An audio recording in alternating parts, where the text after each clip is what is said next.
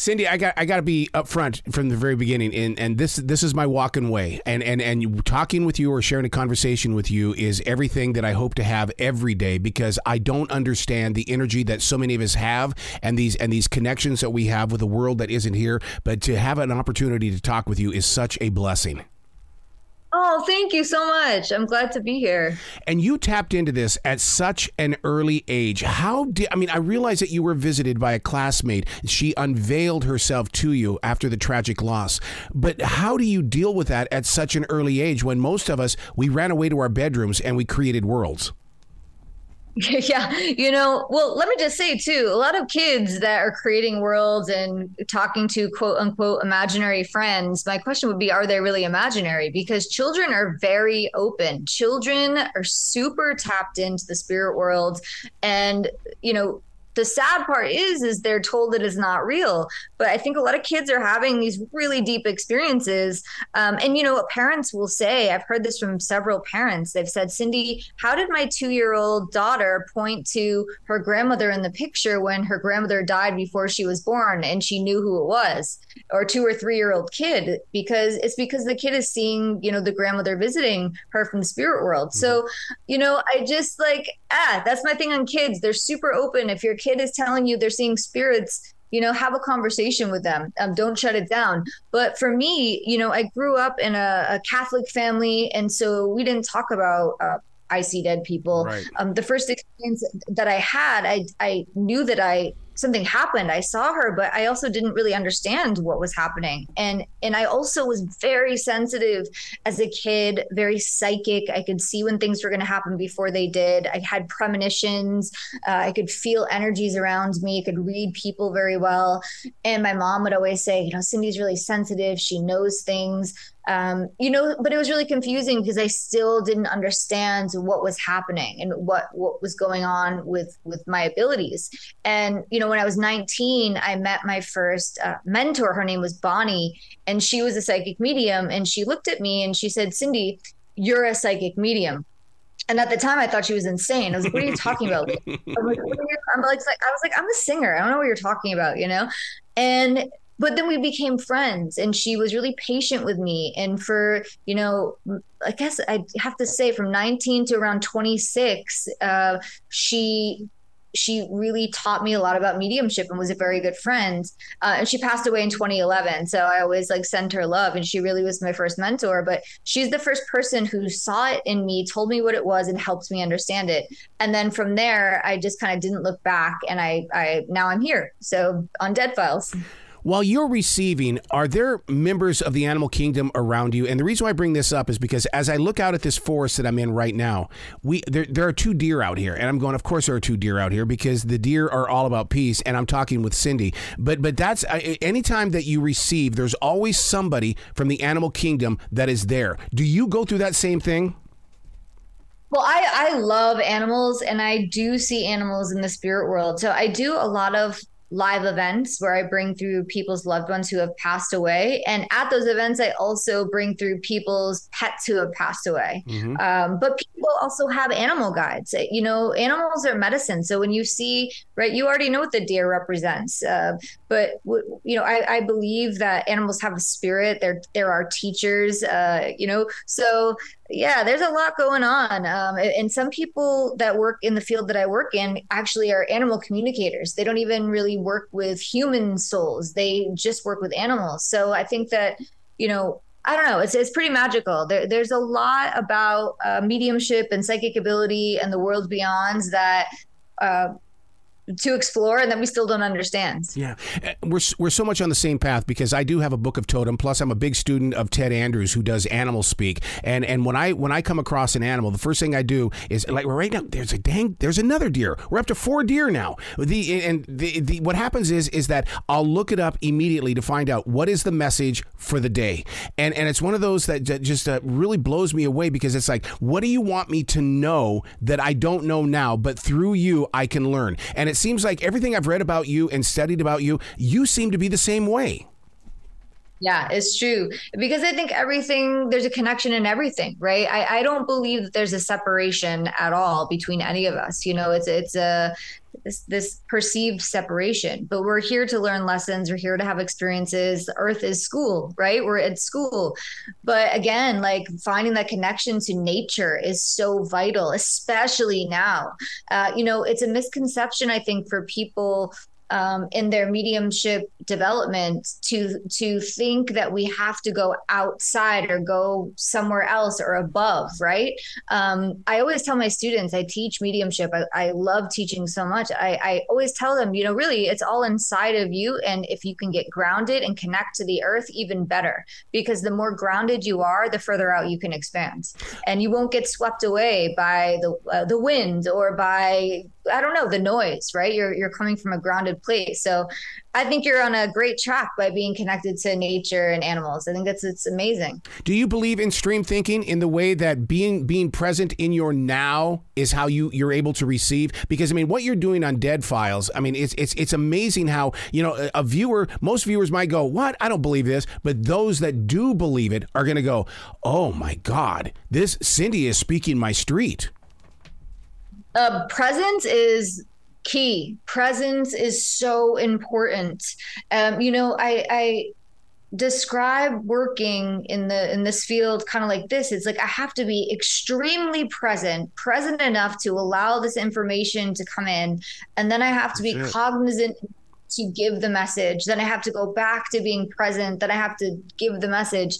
But again, true presence, like in that space of true presence, everything is there. And I'm of the belief, I think past, present, and future, all happening at the same time. Can I put words to that?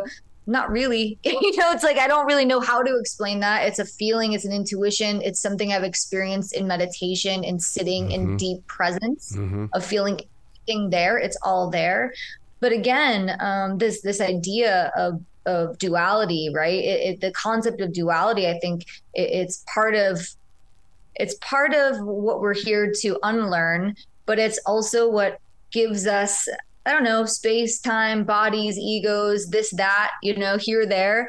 But again, I think at the end of the day, it's all about going back to that place of everything being connected, if that makes sense. It does. It absolutely does. Julia Cameron says we've always got to be in touch with our inner child. So the fact that on the Dead Files on the Travel Channel that you envision the combination of Pictionary, charades, and telephone, I giggled like a child when I heard that explanation, because I'm going, oh my God, she's so in touch with that inner child.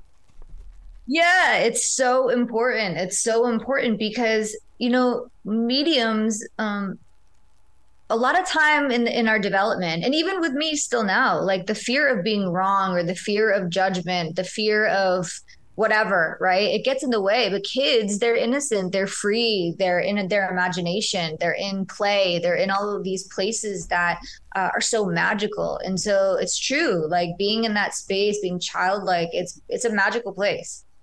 You don't treat any of this like a circus side stage. I mean, that's what I love about you and how you're strong with that. But it couldn't have become overnight, an overnight energy of saying, no, this is how I believe. You had to have struggled your way to this particular place.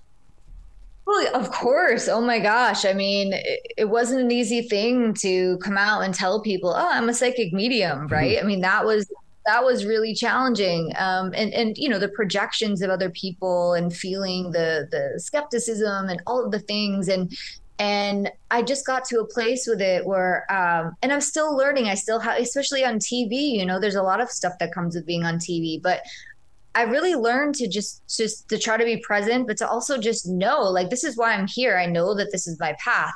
And I'll tell you, the other part of it is the more I learn, the less that I know. So I'm always in this space of curiosity, because the second that I think that I know for sure about something, the spirit world gives me a beat down. They're like, no, you think you know? Let me show you something else. Yeah. And so I think that that's an important thing to think about for everyone. Like, none of us know all of the answers. So anybody that says they know exactly what happens when they die, I don't think that that's possible.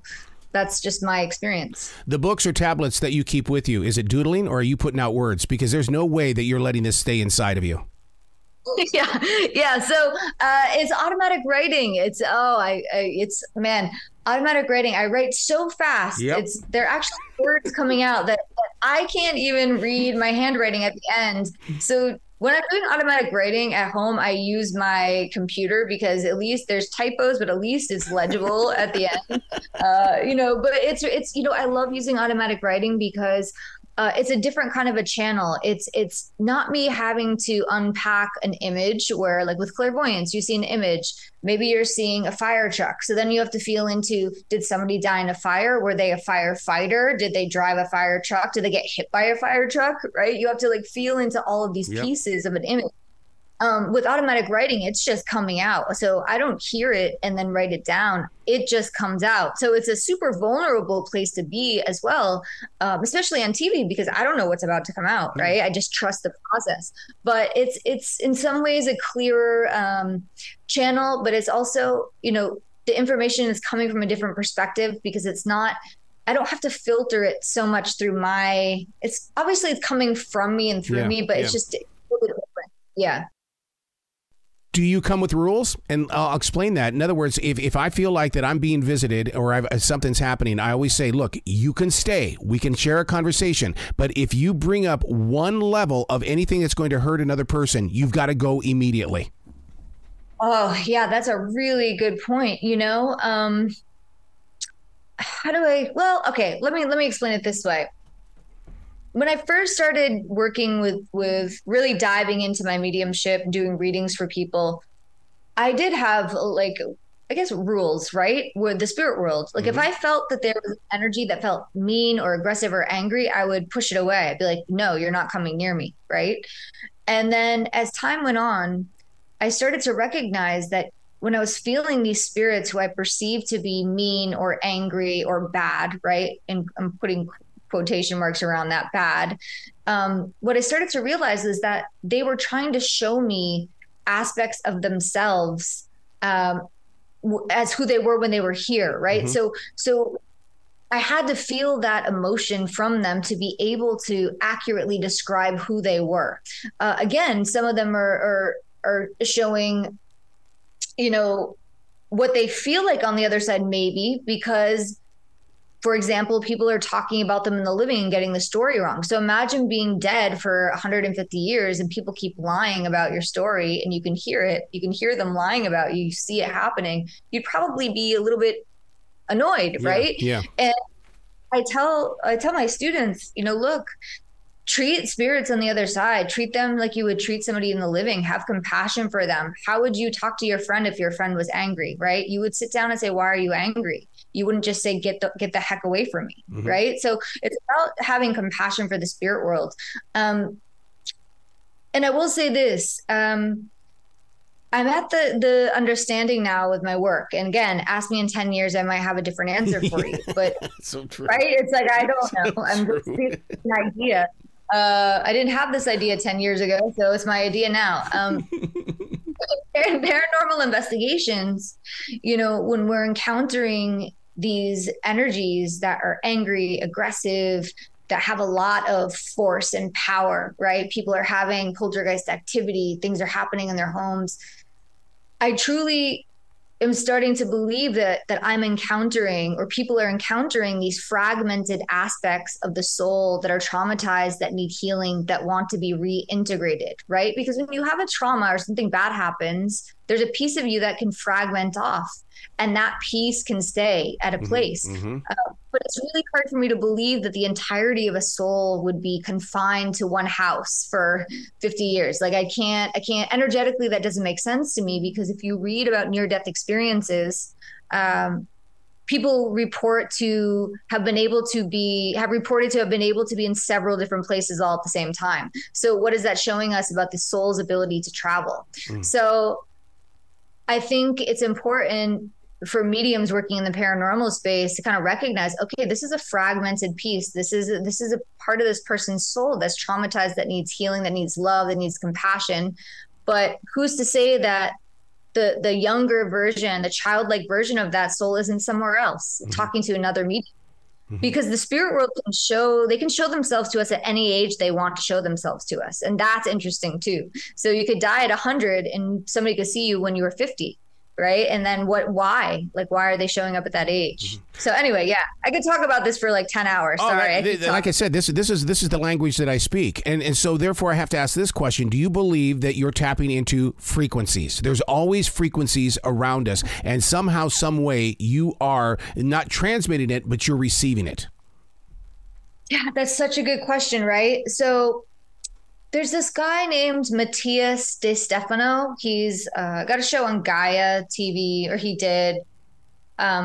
So anyway, he's really, really interesting. He claims to have remembered all of his past lives, and he's a super interesting guy. But he was talking about the concept of levels and layers and energies, right? Because most mediums, including me, like I will say, oh, this person's in this level or layer, but that doesn't really make sense because time and space aren't linear on the other side. But the only way that we can describe our experiences really in a way that makes sense to people and to us, to ourselves, is by giving things time and space. Okay. So Matthias was saying, he's like, spirits aren't going anywhere. The energy isn't in a layer or a level or a space. What's happening when we're connecting or sensing these frequencies, yes, is that we're able to shift our perspective. It's like a shift of perspective to a different frequency, right? So by making it a frequency, you're not really giving, I guess maybe you're giving it space, but I think it's a more accurate description, because when we die, right, the soul, the energy changes, right? It just changes form. But I don't believe that we have bodies like we have here in the spirit world. At least ask me in 10 years, maybe we do. But that's not my understanding, So it's a great question. I still sit with that and try to understand like what is really happening when we're having these experiences. How important is scent? Because the scent of something will open up my mind as if to say, oh my God, something is about to happen. Oh yeah. So yeah, you have it's clair olfactory. It's a clair, right? Man, scent is amazing. A lot of people report to smell cigarette smoke or perfume and a scent that reminds them of their loved one who has moved on, right? It's real. That's a visitation. That's an experience. That's a mediumistic experience. Unless you're working on a psychic level, that's past, present, and future. Maybe you're picking up somebody in the living, right? But yeah, no, it's a strong one, and it's very, like we could smell something and it could shoot us back into our childhood like this. Yep. So it's a strong one. Yeah.